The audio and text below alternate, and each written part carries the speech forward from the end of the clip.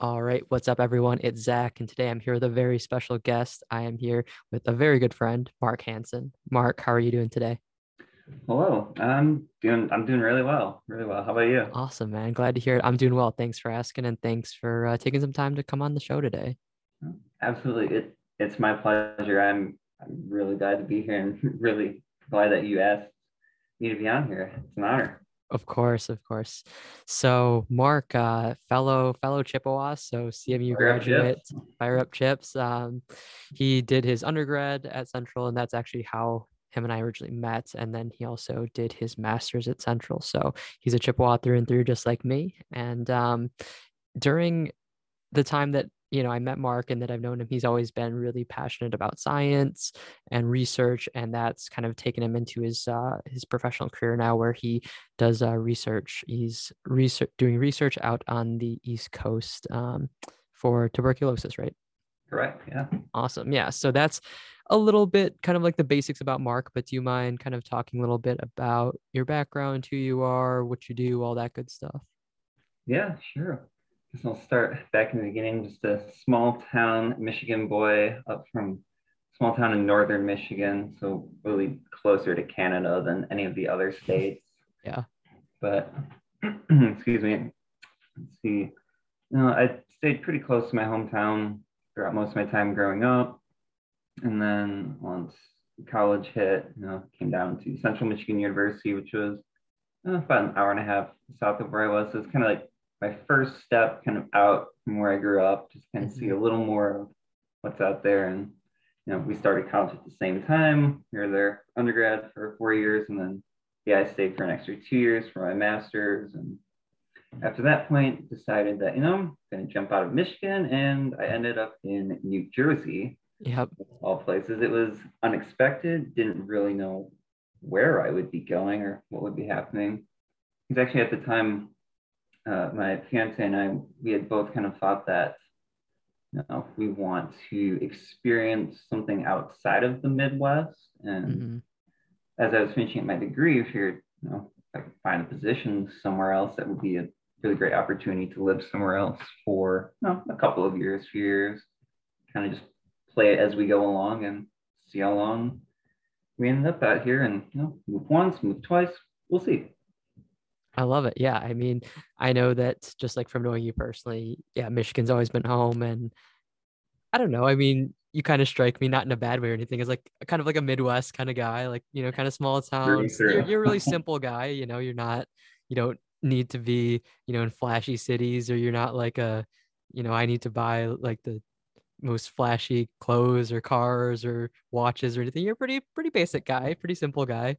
So yeah, like I definitely could see you going back to the Midwest, but at the same time, like you said, I think now is like a good time at our age to kind of like see what else is out there. And it sounds like, you've had a good experience out in Jersey. I mean, of course, that's, your job is out there, but also, I mean, it seems like you're enjoying just like kind of living on the East Coast a bit. Yeah. Oh yeah, it's a very different pace of life compared Yeah. to the Midwest. I'm sure as people who live out here know it's much more, it's, a faster pace. And Hmm.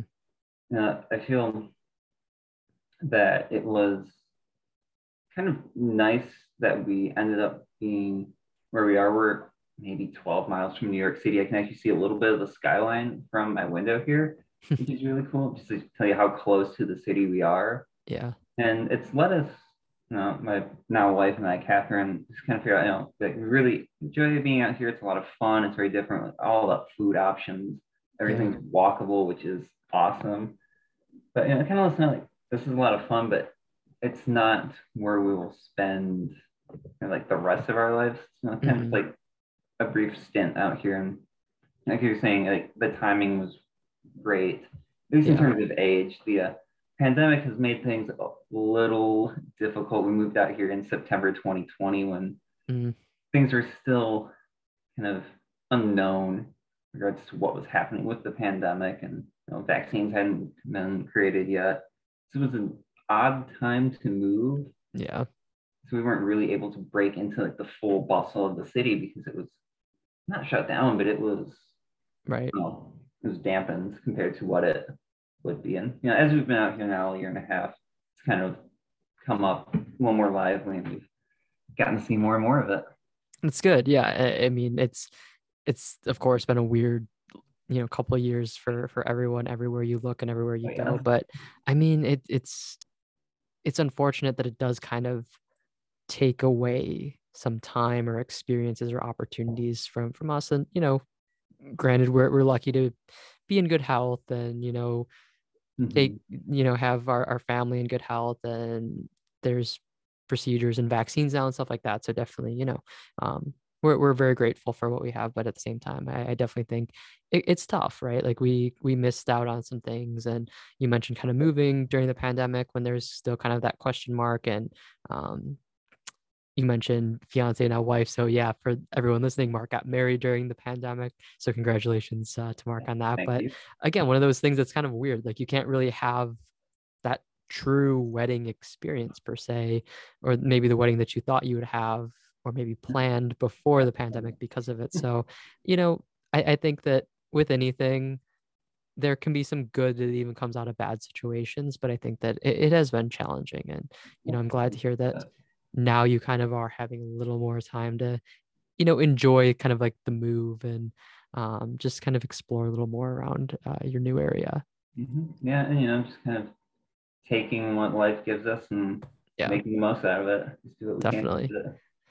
Definitely. So, Mark, when it comes to kind of college and your degree and your job and everything, from pretty much the beginning of like when I can think of knowing you, it seems like you've been on a pretty, straight track of like trajectory of, I want to study this and then do this and that and kind of go through a path. And I know that I want to say maybe like in grad school, you kind of had that like, kind of like fork in the road of like, I have like a general idea of where I want to go, but like, do I want to do research? Do I, kind of which path you want to take? So talk a little bit about that if you don't mind. Like, how did, Yes. like, did you know you I wanted to do this like in high school or like as a child Let's or? see. From what um, what I know and what I can remember, like I've always been surrounded by science and nature. Like I grew up on 60 acres of land, most of that being woods and rivers, Yeah. and just that in itself was an incredible upbringing. I absolutely loved it, being able to just kind of be out there in nature, to be able to walk along the trails and see everything from deer to turkeys to possum, coyotes, bear, occasionally just anything and everything out there, just being surrounded by nature. Yeah. And I've always enjoyed nature itself and science in general. And I'd say, I guess, more so started to focus on biology. I'd say probably early high school. Okay. I had just like my first like general biology course in there my freshman year.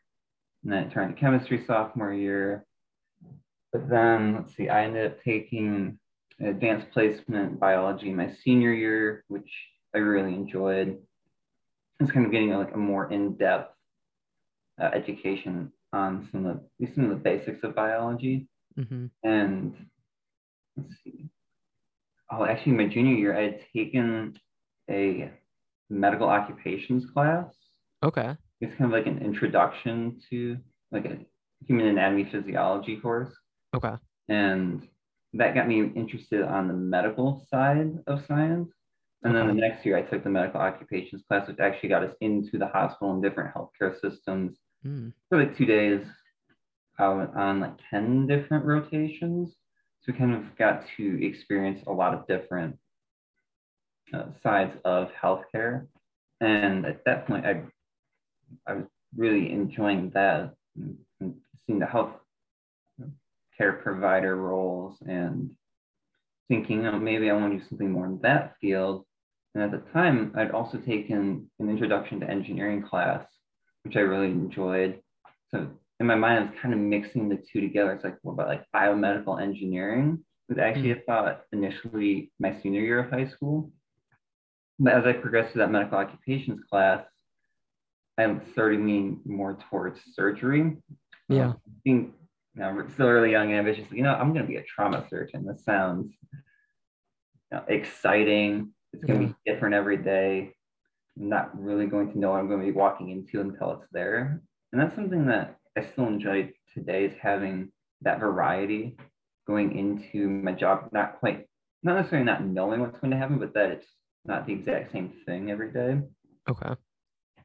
So I had that mindset actually going into college, wanting to be a trauma surgeon, and got involved in a honors medical course, in which the goal of it, you took it once a year, and then the idea was to start to prepare you for medical school. Right. Freshman year, they just kind of introduced you to other people who were interested and just kind of gave you some the starting grounds of what to do, what looks good on your resume, what you should be doing by first, second, third, fourth year in college to help you prepare for that. I really enjoyed that, really enjoyed the people I was with. And then sophomore year, the second half, I got involved with undergraduate research. And I'd come across an email from a professor who was recruiting for her molecular biology lab. And I'd always had the thought that, doing research would be really cool. And for medical school, that always looks nice to have some kind of experience in that sense. So this is a good opportunity both to learn and to, bump up my resume. I spoke with her. I was able to go through kind of like a trial period with that lab, and I was accepted. And I think that summer after my sophomore year, I came back, I think mid-June. I'd taken the first bit of that summer off to go home. I actually had to study abroad in there. And then when I came back, that second half of that summer is when I fell in love with research. Just kind of I'm going through like the unknown. Again, kind of like what I wanted with the as a trauma surgeon, it's unknown what you're getting into each day. In research, you're kind of looking for the unknown. You're trying to figure out how something functions, why it does this, why a protein does that, and what provides the cell with, its energy, mitochondria, powerhouse of the cell. Right. But, yep.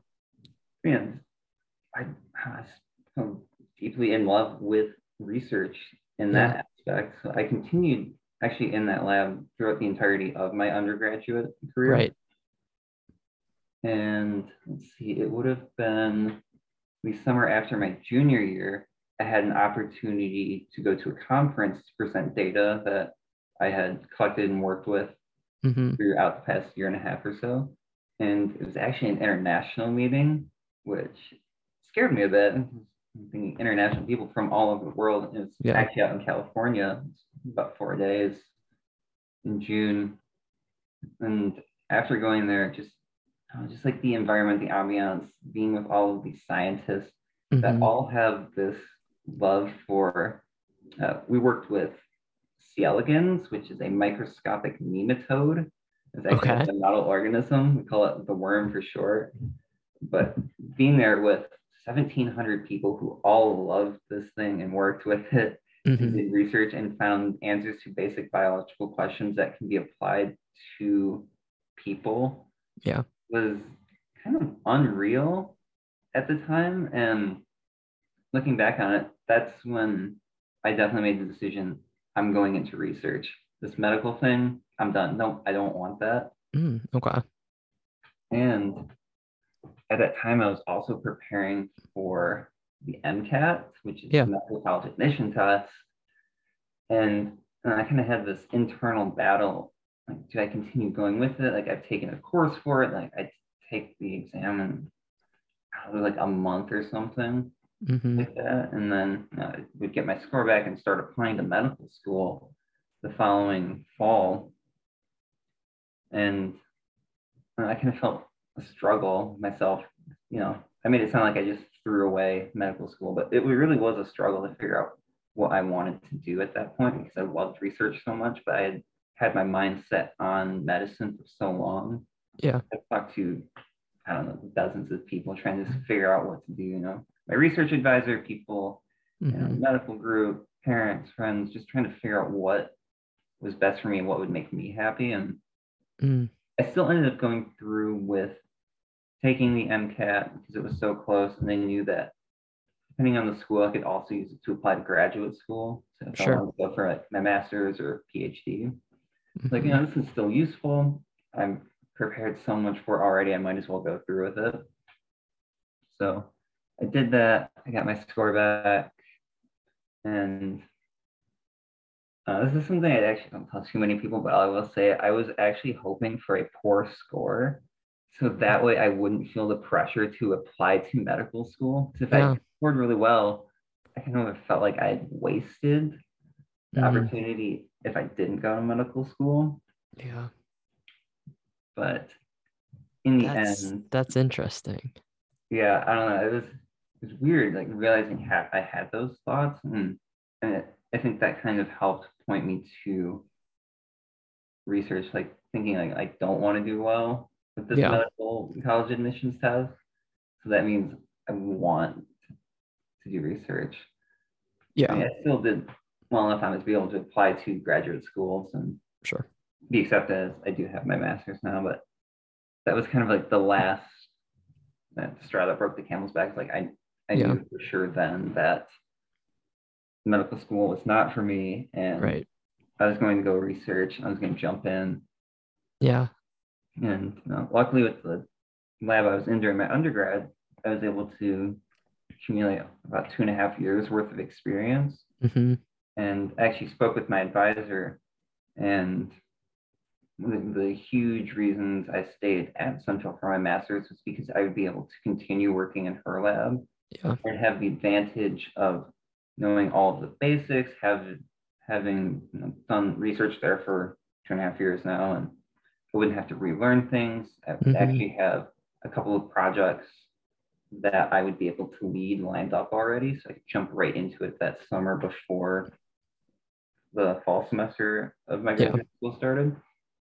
So that's what I did. It's like, this is great. I'm going to be able to jump in Yeah. and just take this to new levels that I wasn't able to during undergraduate, because part of grad school, the idea is to be able to do research. Right. So I had so much more time for it. Exactly. Yeah. Man, yeah, as you kind of went through your story, I know like as your friend, I know you went through those experiences, but definitely to kind of hear to relive it because it has been a while, I guess. Just time flies, You, but also to hear kind of like your perspective. And I mean, I had no idea, what you said about your MCAT, where like, part of you is like, I hope I don't get that great of a score. But I think that makes sense because I think about like in my life or other people I talk to, sometimes when we have to make that decision, it's like, well, if we have to pick between like two pretty good, options, if one of them just doesn't work out, like it great. Then I can kind of just go makes with life the a little other. It's easier. right there. Yeah. Exactly. Mm-hmm. But I like how you said, you really were thinking to yourself and asking people that you trusted about what would make you the happiest, career wise. And I think that that's interesting because I think people in that age, maybe our late teens, early 20s, when we are making those decisions, we almost feel so much external pressure. Like my family wants me Yeah. to do this, or like Oh. my significant other, or like my professors, like they've been helping me get here, or like you mentioned, the honors, like med program kind of that you're in. Like, what will those people think, or what will those Mm-hmm. faculty members think? Like, will they think I wasted their time or something? So I definitely think like it was good that you were able to kind of narrow it down to like, and I'm sure, you probably did have some of those considerations, but at the end of the day, you're like, what's important to me? Like, what will make me happy? And I think it just goes to show that like, it's great to have plans and to like plan things out and to go with it. But like, if something else comes up, like if you find that passion for something else, like it's okay to change your mind, especially in college. I mean, I certainly Yeah. have changed my major minor several times. And Oh I yeah. mean, yeah, it sounds like you kind of had that similar experience. Like, you thought you were doing one thing and then just not No. that you would have like probably like if you went to med school and that's what you're doing, surgeon, like I'm sure you wouldn't like necessarily regret it, but you found something that really resonated with you more and it sounds like you're super happy doing it. Yeah, definitely. And just realizing in either option, there's the potential to advance, our knowledge or the health Mm-hmm. of people. Now, in medical field, it's a little more direct, a little more obvious. Seeing, for example, like with a trauma surgeon, you're saving like that individual's life, like when they arrive, Mm-hmm. doing whatever has to be done to save them, and that's an immediate direct outcome that you can see. But with research, And obviously, it's been brought a lot more to light with the pandemic, and it's kind of seeing like the whole process of like the vaccine creation, and just that being a little more transparent now, and just seeing what all the scientists are going through and what they do in Yeah. the event of a pandemic. I mean, I can even remember the like in late December 2019 when they announced the discovery of this new virus. Within, I think it was weeks, if that even, the entire genome had been sequenced, and scientists knew that, and they were able to start creating tests for it and even begin the vaccination or vaccine creation process at that point. Yeah.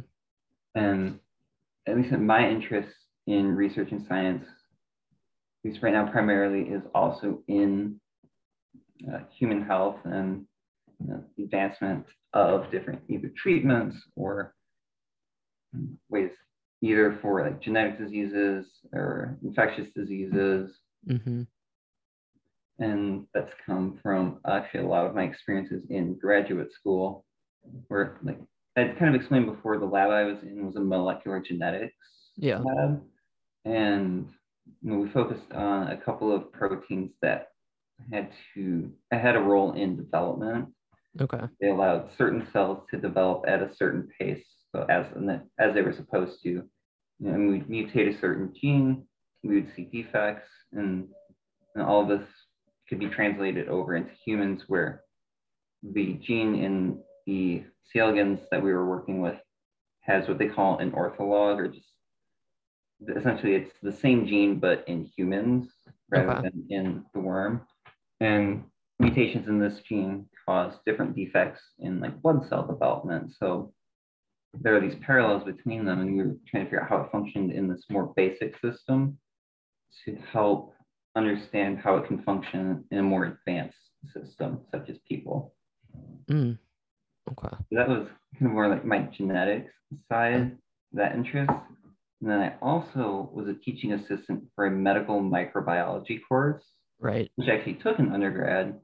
And we learned about a bunch of different infectious diseases and the bacterium and viruses that cause them. Mm-hmm. And as a teaching assistant, I did a lot of the preparation work for that class. So I'd be streaking different bacterial cultures, setting up different tests to help identify these bacteria, going through different case studies. Mm-hmm. And that really sparked my interest in infectious disease. And I actually worked with that class all throughout graduate school. Okay. And I don't know, I was trying to think of ways either to like combine those or to find a career that would at least be able to take one of those passions at the time. And like you said, with my current job now, it works with tuberculosis and advancing the drug treatments that they have for it. I kind of took the microbiology side, my interest, and jumped on that. While tuberculosis might not actually be a big problem in the United States, there's still, I think it's almost 10 million cases per year. Wow. And between 1.5 and 2 million people actually die of tuberculosis every year. Okay. But it's just extremely non-existent in the United States. It happens much more on the other side of the world. Southeast Asia is commonplace. We see it. So it's just something I feel like a lot of people, at least here in the US, forget about. And think, oh, that's old. Like that's 1800s. You know, you see it in the old Victorian movies or something. Right. But so might be a dumb question, and I'll go on record to say I'm not a science person, never have been. Bio was the bane of my existence in high school and college. But hopefully someone listening is like me and may not know tuberculosis. Obviously heard of it a lot, but like you said, it is kind of something that happened, like was more prevalent maybe a long time ago. So can you kind of explain like the summarization of what it is or what it does or how it impacts someone? Yes. The causative agent or the bacteria that causes tuberculosis is Mycobacterium tuberculosis. That's the full scientific name. And as the name implies, it's a bacteria. And what happens is when you inhale it, the bacteria travel typically to the the far ends of your lungs into the little alveoli, which are the little air sacs that actually Yep. allow for the exchange of oxygen between your lungs and blood. They'll go really far down Mm-hmm. into there. And it actually only takes, I think, 5 to 10 bacteria to cause an infection, Mm. which in terms of most infectious agents, that's an incredibly small number. Most Okay. of the times it's hundreds or thousands. Okay. But this bacteria is incredibly persistent. But what happens is once it's in your lungs, the immune system will attack it. It will actually try to eliminate the bacteria, but when some of the cells actually eat the bacteria, it's able to survive within them and then it actually grows. It kind of builds itself a little shell essentially inside. Okay. It grows and multiplies within that cell, and then it can rupture, which creates a huge spread of bacteria within your lungs now. Mm. And then that forms kind of a larger structure that might get encased. So then it's just a massive bacteria in your lungs Gotcha. in what they call a tubercle, which is kind of where the name tuberculosis comes from. Mm-hmm. And then from there, actually, it can go one of two ways. Those tubercles can just sit in your lungs and it won't really affect you. You won't really notice. And this actually happens, I think it's in about 90% of people who get infected. Mm-hmm. It sits there, but it's latent, they Okay. call it. So it's not causing any symptoms, Yeah. but the bacteria is inside you. However, some people, whether it be another infection, or they become immunocompromised by something, or even just stress or a change in hormones, Mm-hmm. cause these bacteria to, the immune system suddenly interacts with them differently. It causes them essentially to be released. Mm. And then at that point, there are thousands, hundreds of thousands, millions of bacteria in your lungs. Yeah. They've been released from those tubercles, and then you cough them out because now it's just kind of a fluid in your lungs. Right. Your body will cough that out, and with that comes hundreds of thousands of bacteria. And at that point, it can kind of continue to build up in your lungs. And Yeah. the bacterium itself is also extremely drug resistant. So most treatments take six, I think it's like 4 to 6 months now. Mm-hmm. Some of them take 9 months. Wow. And that's with a number of drugs. So Yeah. it can be pretty nasty. It sounds like it. Yeah. Man, it's crazy to think about that. And, like you said, it doesn't seem to be too prevalent in the US, currently, but definitely just to hear the statistic you mentioned about like how many people just globally are impacted by it. It's like, wow, that's crazy. Mhm. Yeah, it's kind of brought me just like a new realization. I was like, oh yeah, like I remember we learned about tuberculosis in our medical microbiology class, but it Hmm. wasn't something we covered intensely because it's not much of a problem here anymore. That's not something you Right. commonly come across somebody in the United States with. But it Right. kind of brought me kind of a new appreciation of all diseases around the world, not just those Definitely. that are more likely to impact us. Right. Yeah. Totally. I like that kind of like more global approach. And I feel like this might be an interesting question, and you might have zero input on it or kind of like background or anything on it, or maybe you do have some kind of insight to share. And I'm just kind of randomly curious. So, of course, like if you think of cancer, that's something that probably everyone, listening knows someone who has been impacted by cancer at some point. And I think like we always hear like, we need a cure for cancer. Like, why isn't there a cure for cancer? And, we're in 2022 where I'm assuming like, technology and science and research and, everything is at its max. But like, I guess like the question is like, why are there things like cancer? There's probably several other things that I just don't know of that like we can't find a cure for. We can't find like well, I mean, I guess there's treatment, but like, a treatment that maybe will cure it for good. I mean, like, is it just that it's so hard to study these kind of diseases or things, or like I guess do you have any like insight on that? Yeah, definitely. I mean, a part of it is just the nature of, I guess, what you're studying. I can't speak too much directly, Sure. like cancer wise. I don't have too much research experience with it. Right. I mean, with the knowledge that I have in general science, I do know that with cancer, it's usually a combination of a lot of factors. Mm-hmm. It can definitely have a genetic component, but it can have environmental components. And in every person, I mean, they don't know why, no, probably will never know why, but everybody's body kind of, although they do obviously very similar things. We all breathe, eat, talk, like Right. that kind of thing, but deep down at the molecular side of things with the genes and proteins, people's bodies will respond to the same stress or antigen or bacteria, infection, whatever, in different ways. Right. Like with cancer, like it can be caused by so many different things, whether it be a combination of somebody smoked for a couple of years and now they live somewhere with a high UV exposure, and like if they have or have not a genetic history of cancer, or somebody who's never had any of that Right. but can still develop cancer. There's just so many components, so many pieces to the puzzle Yeah. that unfortunately it's there's just too much to be able to solve with. Okay. Yeah. So it sounds like there's just so much variability and like it depends like person to person that like there's not really Mhm.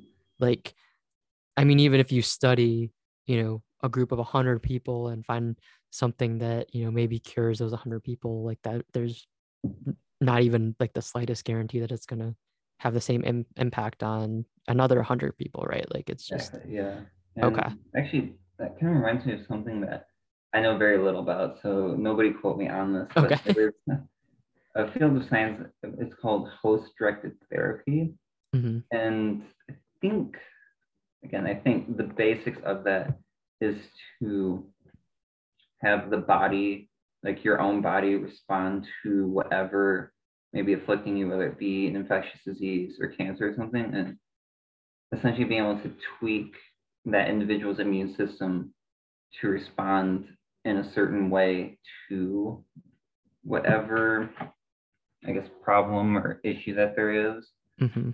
And in that case, because it's that person's own body that they're trying to not necessarily alter, but to get a response from, Hmm. I think the idea is that in theory, the treatment will at least be improved because it's that person's own body is creating a response, and Mm. therefore like, it should work in Okay. theory more so for whatever affliction they have.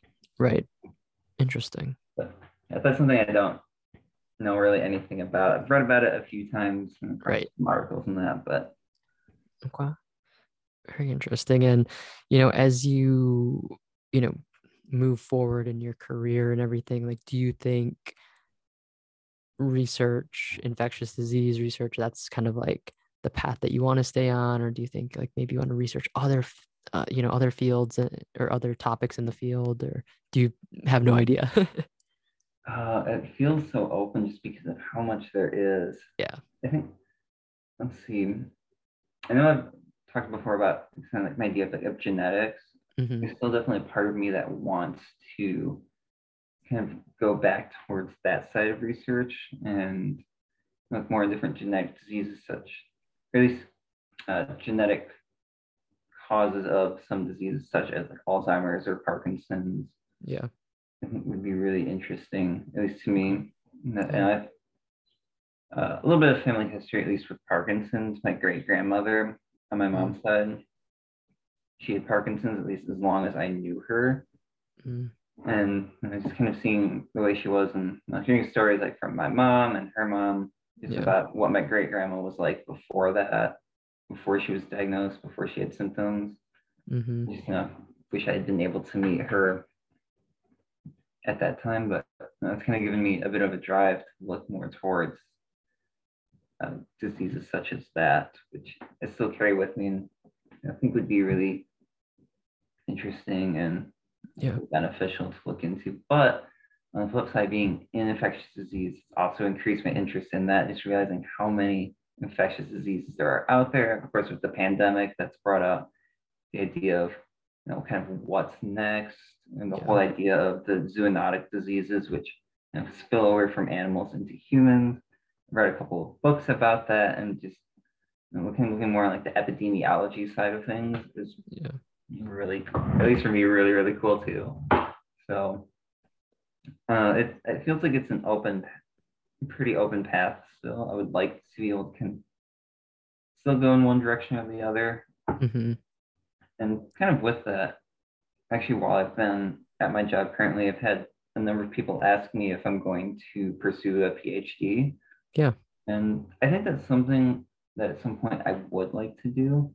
Okay. But I feel like until I can jump a little more into a certain field, Yeah. I'd like to wait because with a PhD, it's pretty specialized in a certain field.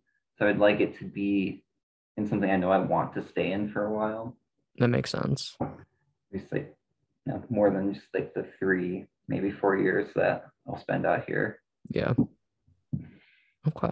Uh, No, that I think it's that's open. yeah, I think you're in a good place where you have found a lot of passion and interest in, what you're doing with infectious disease. And, you've always kind of had that interest in genetics. So, like you can go that way, you can stick with kind of where you're at. And just research is so broad that really, you could go so many different directions with it. And I mean, like, we're sitting here right now, but maybe like I mean, God forbid, but maybe like 6 months from now, there's like something else like just like blows up or comes out of nowhere. And then, you're like, wow, this is super fascinating or something. Or maybe there's just more of a need to, identify or do research on this new phenomenon. And you're like, well, why not me? Why don't I, or my team or whatever. So I think, with most things in the world, like technology and everything, like science is always evolving, and it's always building off of Absolutely. principles that are already established, but it's always changing, and things change day to day. And I mean, as everyone listening can probably attest, with the pandemic, things have changed daily, weekly, month. It's you Yeah, which just unfortunately can be so frustrating. yeah, Both, and I've seen it like both from the public side and from the research side. Hearing just like the different recommendations from like the CDC or the WHO, and then being a researcher, and even excuse me, within my field, we have certain projects or experiments. They go one way, and then they go mhm, another way, and then we or switch this or that, and science can be very frustrating. yeah, I'll be the first to admit that.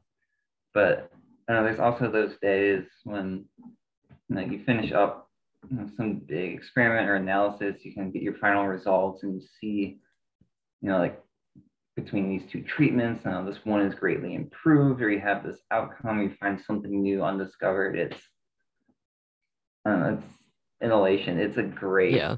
It's an incredible feeling. I love it. That's awesome. It makes So it worth it. yeah, just have to remember some of those Yeah, down days that there's some up days coming up. definitely. So, Mark, we've talked a lot about your kind of educational journey and, the decision process of going from med school to into research, and, certainly your career now. And with it all, you're busy. You're doing very serious work. So, outside of work, when it comes to, maybe trying to decompress or just, enjoy your time outside of doing research and stuff, what other kind of passions are you up to these days? Let's see. Uh, Biggest one, and one that I've kept up since college, but have actually gotten much more into, is running. I Okay. run probably 3 or 4 mornings of the week before work. I'm an early riser, so I'll get up and I'll just get out there and get going. Mm-hmm.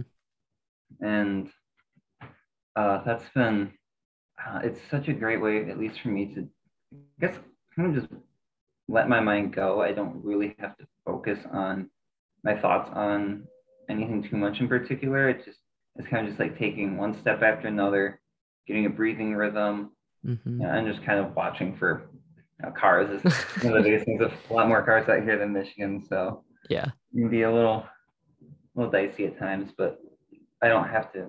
think about science or Hmm. uh, sometimes actually I do though. It kind of lets my mind wander really in any direction. Yeah. And when I set off for a run, I don't have, like a checklist or the idea is like, oh, I want to think about this or think about that. Hmm. I'll do my best to just kind of let my mind wander, which Mm. is, I feel like, especially with work, I don't have that opportunity Right. because I have to stay focused on whatever procedure or experiment that I'm doing or the data I'm analyzing. Hmm. So it really helps get me in just like an open, free mind. And because I do it before work, it kind of lets me go into it with just a really great uplifted feeling. Yeah, kind of just feeling like I just get fresh. running, and my mind's just free and open. I feel like it really helps with that. I love And that. something that's also really encouraged me to step up my game. It's called step up my game, but just like to increase um, my, I guess not intensity, but just like my dedication to running Okay. is actually the passings of one of my best friends who I think you actually knew, Alec Yeah. Esparza, Hmm. who, God, it's been, I think, 10 months. Yeah, I was gonna say I think it's coming up on a year. Yeah, he was a dedicated runner through and Yeah. through. He was on Central's running team, Yeah. You, on their track team, and I actually yeah. lived with him for 2 years, and he was one of my best friends. And Yeah. just seeing his passion and love for running, among other things, has really given me something to keep striving for and keep going through. And no matter how, usually, no matter how I feel on those mornings, waking up, if it's pitch black and I'm tired, I'm still like, I'm gonna get up, I'm gonna go for this run, and I'm Yeah. gonna feel great. I love that. Yeah. I mean, it's it's a sad thing to think about, and you know, great kid, great guy, super funny, but super dedicated to running, and like you said, on the running team here at CMU. So I think it's awesome that you're able to kind of just celebrate and remember. Yeah, I mean, every The time I win. put on my running shoes, it helps me think of Alec, and Yeah. and just it always gives me just like a positive view on him, and Hmm. it just kind of makes me know that he's still there in some sense, and that Right. you know always always be there in memory. And Yeah. Definitely. Definitely. And I mean, I think running it's a great thing to do, kind of like you said, to, I've talked to people that run, and like it's like you said, kind of like you let your mind wander and go in different directions. And then I've talked to some people that are like, I kind of just like meditate, like running is almost like meditative for me. And it's just like I'm like my mind is just like focused on one thing, like my breath or something, and it's kind of like relaxing and calming. So I think running can be a great thing. I've never been into running, but I'm actually I told myself this summer I'm gonna try to run and see if I can get into it. But no, I mean it's a great thing for your health, and I think mentally too it can be great. And I love that personally for you. You have that kind of personal um drive, if you will, to or like motivation to do it, to honor a really close friend. So no, I appreciate you sharing that. yeah, and then flip side of things, something I actually just started Hmm. that I'm actually deeply enjoying is bouldering. So Okay. it's an indoor rock climbing. At least I do it indoor, but Hmm. without the belay and Yep. rope system. And it's climbing walls there, maybe like 14, 15 feet high, but just doing it without any attachments. And at least the gym that I've gone to a few times now, there's just, they probably have 60, 70 routes within there. Hmm. And it's just kind of going in like you just have yourself, your body, and you see the route that the different colored rocks that you're supposed to climb. And Right. I kind of go through it almost like a more like an analytical way at first, like kind of figure out where I'm going to go, different hand placements, what I'll do Hmm. after I get to one point and then the next point, and then just kind of the next step is to go and do it. And Yeah. it's kind of it is a lot of fun going through, kind of following through the steps that I've come up with, and Right. then reaching the top and being like, yeah, I was able to climb that. Or if I don't, if I fall or I'm not able to make the next climb, kind of shake it off, reanalyze, Hmm. and figure out what's the next step. And it's a very different Yeah. exercise than running, which Right. I enjoy. So through like your time bouldering or just like in general, when you think about doing it, is there has there ever been any sort of like mental barrier for you? Like because like you said, you're not, there's no belay, you're not like attached to anything. Like, is that something that you had to like overcome, or that you still are like, oh my gosh, like I could fall right now? Or like, I mean, how have you felt like with that? Let's see. I've never. I guess when I was younger, wasn't. I wasn't terrified of heights, but I wasn't a fan of them. Okay. And then I've gone rock climbing a few times, but more in the traditional indoor sense with probably like 30-foot wall with the rope and belay system. Hmm. And during those times, never had too much problem, obviously, because like, oh, if I fall, I've got this rope. Right. But it was different. I had actually talked to one of my really good friends from high school about bouldering because he's done that for quite a while now, and he's actually done outdoor bouldering Oh, as well. He's really cool, and just kind of got his input on it, and that was a little more like just kind of go into it and trust the system hmm. that they have set up because at least at my gym they're set up, they probably have at least foot thick pads, maybe foot and a half thick pads below.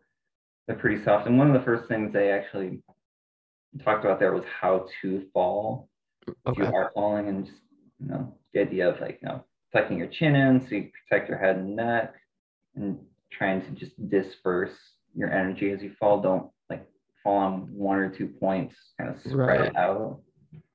And actually, fun fact, in college, I took a Hapkido course, which is a Korean self-defense course. And I actually Okay. followed through that probably about 2 years. Actually, was able to do it in graduate school as well. And during that, there was quite a bit of work that had to do with either falling, Hmm. rolling, or different throws. Yeah. If you were actually interacting with somebody in Right. self-defense, I was like, what would you do? Hmm. Essentially, the entire idea of Hapkido is to get yourself away from that situation and then to defend yourself if you need to. And we learned, how to fall during that, and how to disperse the energy that might Yeah. come at our bodies. So I'd had that going into it.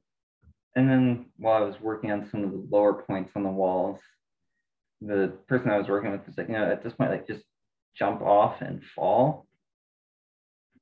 So, I kind of went through the early steps of doing it from a low height to just Yeah. Kind of do, do it. like dip To your know feet in that the it, water, dip your toes in the yeah, to water. know that it's okay. Like if I fall, I Yeah. won't get hurt because I've done it before. Yeah. Which is paid off because actually the last time I fell a lot closer to the top, I was able to kind of like tuck and roll and spread Right. it out and Well, that's good. popped it that from like, all right, I'm good. I can fall from almost anywhere now and I'll be fine. There you go. I've kind of It, got that mindset and it's like, all right, I feel better about this. it's weird because as I'm sitting here and hearing you talk about that, I just like think I can't help but think like it sounds like such a good analogy for life. Like in life we don't have like a restraint or something holding us back, and we're probably gonna Right. fall. And sometimes we fall when we're right at the top, sometimes Mm-hmm. we fall when we're down low, but it's kind of like working your way, like kind of like you said, like preparing yourself, like knowing the right way, quote unquote, to fall. Or I think it's one of those things, like in life we get knocked down, we got to get back up. And I don't know, Exactly. like when you're saying that, I was like, that's such a good life analogy. Yeah, you're right. I agree 100% with you on that. Because yeah, like with falling either in rocks or in real life, Hmm. sometimes you're going to, other times you don't. But Exactly. yeah, I agree absolutely that when you do fall, I mean, yeah, it's possible that you might get hurt. in Yeah. a physical sense, mental sense, financial, whatever be the reason. But to know that, yeah, you have to, next step is to get up. And Mm-hmm. typically, like, bouldering, you're probably the only one, or maybe with a small group, you have one or two people to help pick you up. But to kind of break that out into the bigger world, like, you have friends and family that will Mm-hmm. be there to help pick you up. Like, it doesn't have to be on your own. Exactly. And And there's nothing wrong with having other people help you. That's what they're there for. I mean, exactly.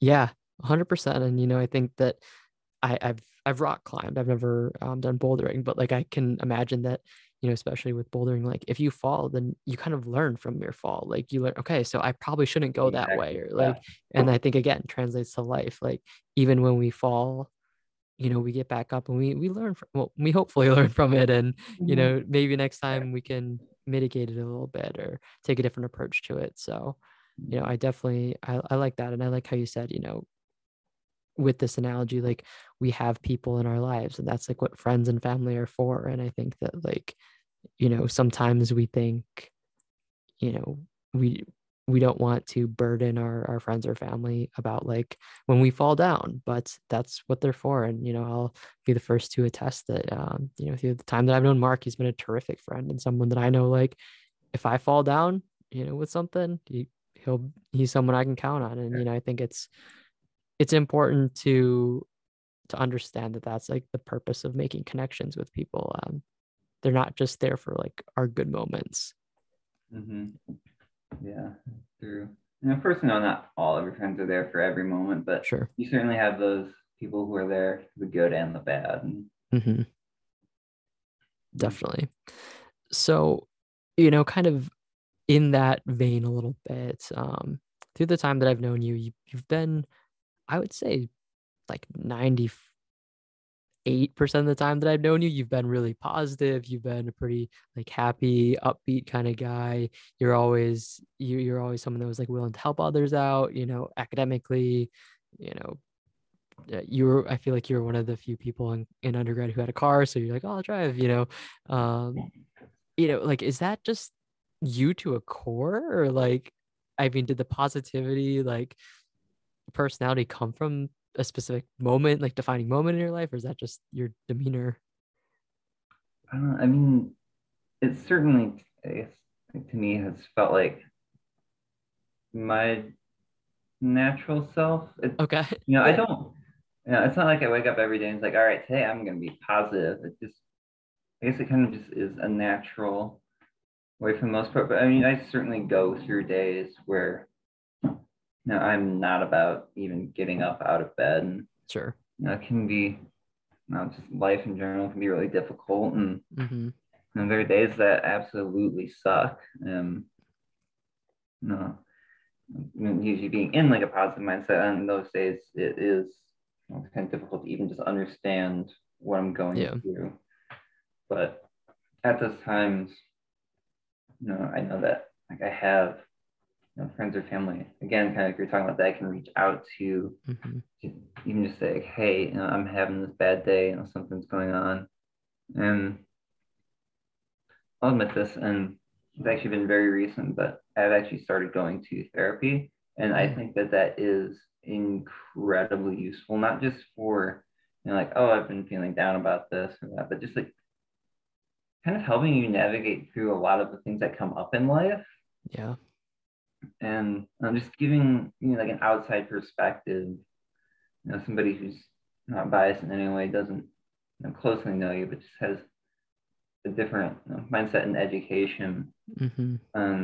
certain ways to help with, whatever might Yeah. be on your mind at the time, whether you are having a really down day, if you're feeling, incredibly anxious about something, Mm-hmm. or if you're, scared that something's going to happen, or you Right. have, like some kind of habit that you want to break. Yeah. Like, therapists can be so helpful for so many things. I can't obviously say too much. I haven't been going that long, but enough different friends that I've talked to, and just in general from what I hear, that, therapy can honestly be one of the best things Yeah. that you can do for yourself. Yeah.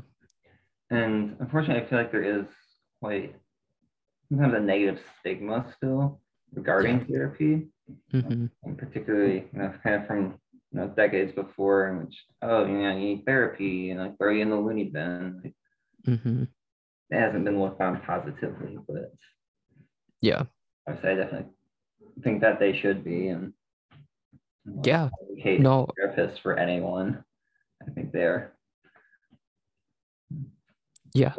I mean, I appreciate you, sharing and being vulnerable and, sharing your experiences and everything. And I think that, you know, therapy is incredible. It's something that I think a lot of people think you have to be going through the worst time of your life to go to Exactly, therapy, yeah. but like there's so much more to it. And I mean, you could be super happy and living the best life ever, and you could have, the perfect family and, the perfect job and making millions of dollars and be super happy, but you could still benefit from going to therapy and talking about things. Because I think that in addition to helping, you know, when you are struggling or going through things, it can also be super proactive to, come up with proactive strategies or to stay, Mhm. feeling the good if you're feeling good. So, I mean, I definitely am a big advocate for it too. And, someone that spent 4 years studying psychology, like, I'm super passionate about it. And, um,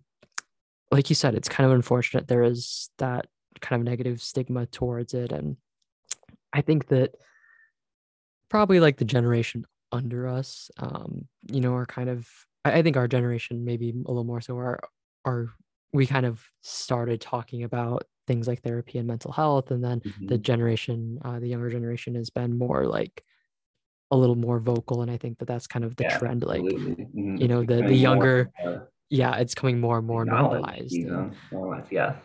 I think it's so important, especially like we kind of talked about earlier, when you think back to the last couple of years.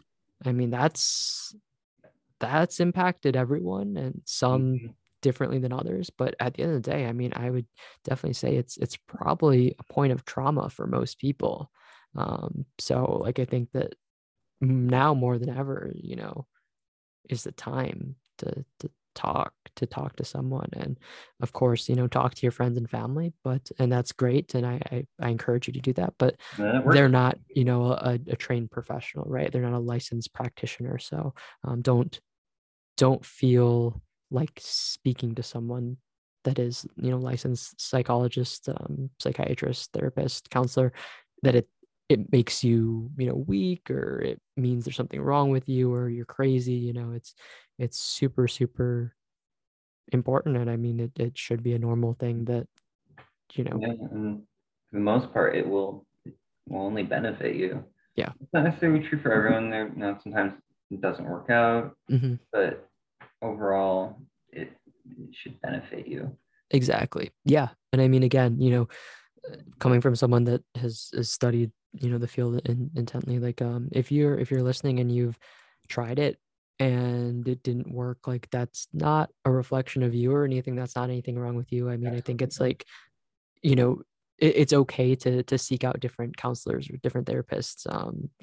It's not that they're a bad therapist, or it's not that there's something wrong with you. It's just you need to find the right fit. And it's okay to kind of just like put yourself out there and try different places or different therapists and stuff. But yeah, like you said, it's something that really I think you can only benefit from. And if you really, don't think you can, at least give it a try, because you never know. And if it doesn't work for you, then that's okay too. At least you can say that you've tried.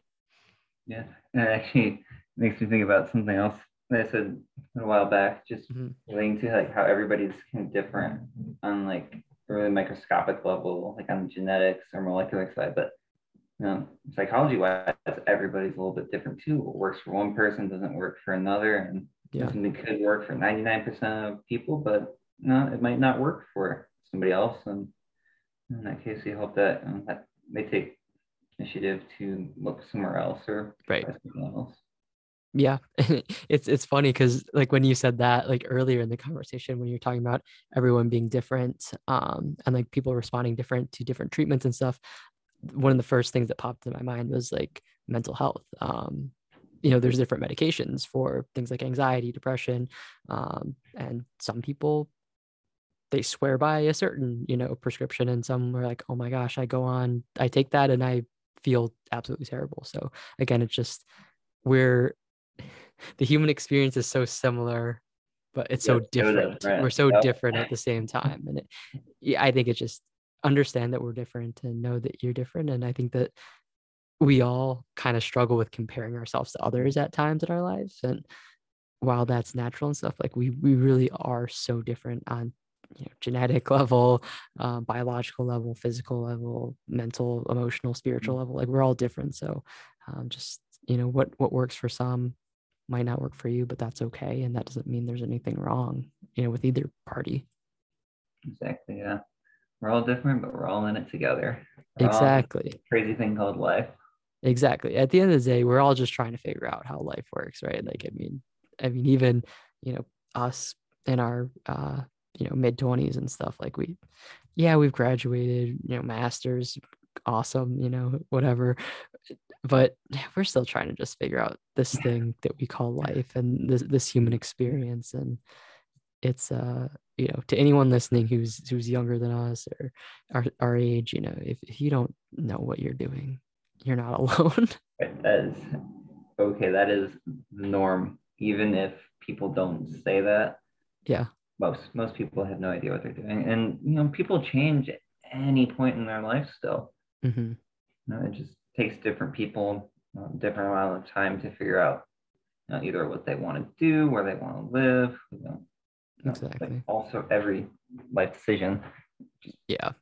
Yeah. And I mean, it's okay to change. And I mean, even if you're like, in your 50s and you're like, I actually don't like my job. I want to try something else, or I want to move to a different, state, whatever. You're never too old, or I guess too young to, change your mind about something. Or like, I think a lot of young professionals, I mean, like us, we might think like, oh, I've just spent like the last 3 years doing this job or with this company or in this industry. Like it's too late for me to, switch and do something I actually like. And it's not. I mean, it might seem like it, but at the end of the day, like it's kind of like one of those things where it's so much more common than we think it is in our mind. Like, Because we look and see everyone else like, oh, they figured that out, mhm. this early point in their life or that point, and here I am. I feel like I haven't, but now I'm stuck in this. It just means you have to take a different path. Yeah. And But there's nothing wrong about yeah, that. And like, if exactly. you think about it, like take another path, like you're going to see completely different things. You're going to have completely different experiences taking that path. Like think about literally walking, on a different path. Like, yeah, it might be different. It might be unknown. You might not necessarily know where it's going to take you, but there's, if you look for it, there's going to be a lot of beauty along the way as well. Oh yeah.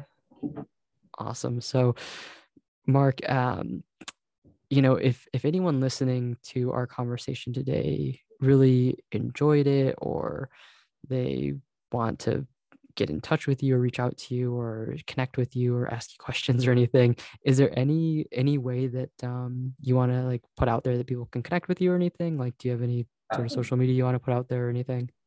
Sure. Yeah, absolutely. I mean, anyone at all is more than more than willing to talk to anyone about anything that they'd be interested in. And I guess I'll go with my Instagram account for an easy way of access. Okay. And my username is just Mark Hansen Jr. It's all one word. Okay. MarkHansenJr. Perfect. All right. I will put your Instagram in the description of the episode too. So if you didn't catch it, it'll be down there. So go ahead and click down there. But yeah, I mean, Mark's a great guy. So even if you just want to talk about random stuff, he's a great person to reach out to. Or if like we talked about something that really interests you, whether it's, maybe you're thinking about med school or research, or maybe you're super passionate about infectious disease, or you're in college and you're trying to figure out how you can get in research labs or something. Mark's a great resource and someone who's very knowledgeable, and very passionate about what he does. And, or, even if it's not professional stuff, but I mean, we didn't talk about it too much, but he's very much like athletic and into sports and music. So there's a lot. I definitely encourage you to reach out to Mark Or if just looking for somebody new to talk to. I'm open. exactly. Yeah. You just want Maybe to let make a me new know cool that thing. you heard it through that podcast, just so that way I'm Yes. aware it's not just a random person. But yeah, Yes. I'd be more than happy to talk. Awesome. I love it. So Mark, is there any last kind of like thoughts, message, words, anything that you want to leave the people listening with? Oh gosh, let's see. I guess simplest thing would just be do what makes you happy. Pursue your passions. I love this podcast just in that sense. It's all about passions, and that's what gives so much meaning to life. So, yeah, pursue your passions. I love it. Thank you, man. I appreciate it. And yeah, pursue your passion. If you listen to the podcast, you know that that's what we're all about here.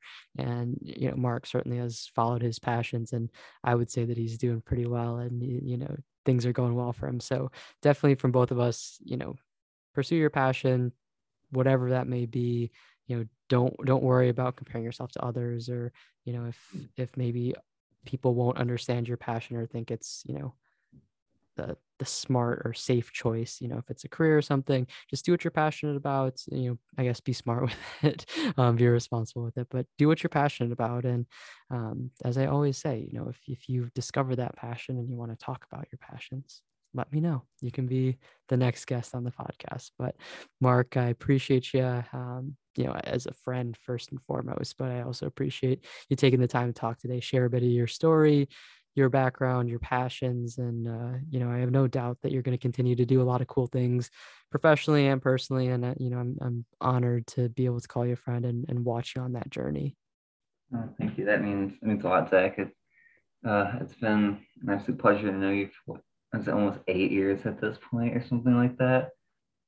Yeah, because we met Fall 2014. 2014. Yeah, It's jeez. We're been old. awesome. Oh gosh, yeah, here we go.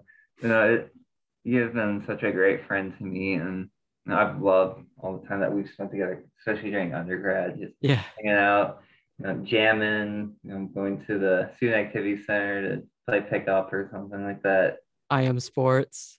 Oh yeah, Good times, man. all great stuff. And it's been awesome to be on your podcast. This is something I never thought I'd be able to do. So first time for me, and I've loved Yeah. it.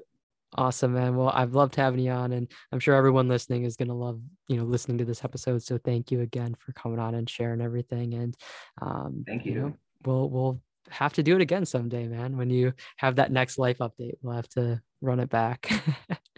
But Sounds good to me. awesome. Well, Mark, thank you so much again. It's been great as always. And until next time, I'll catch you later. All right, sounds good. Thanks, Zach. Yep. Thanks. Okay.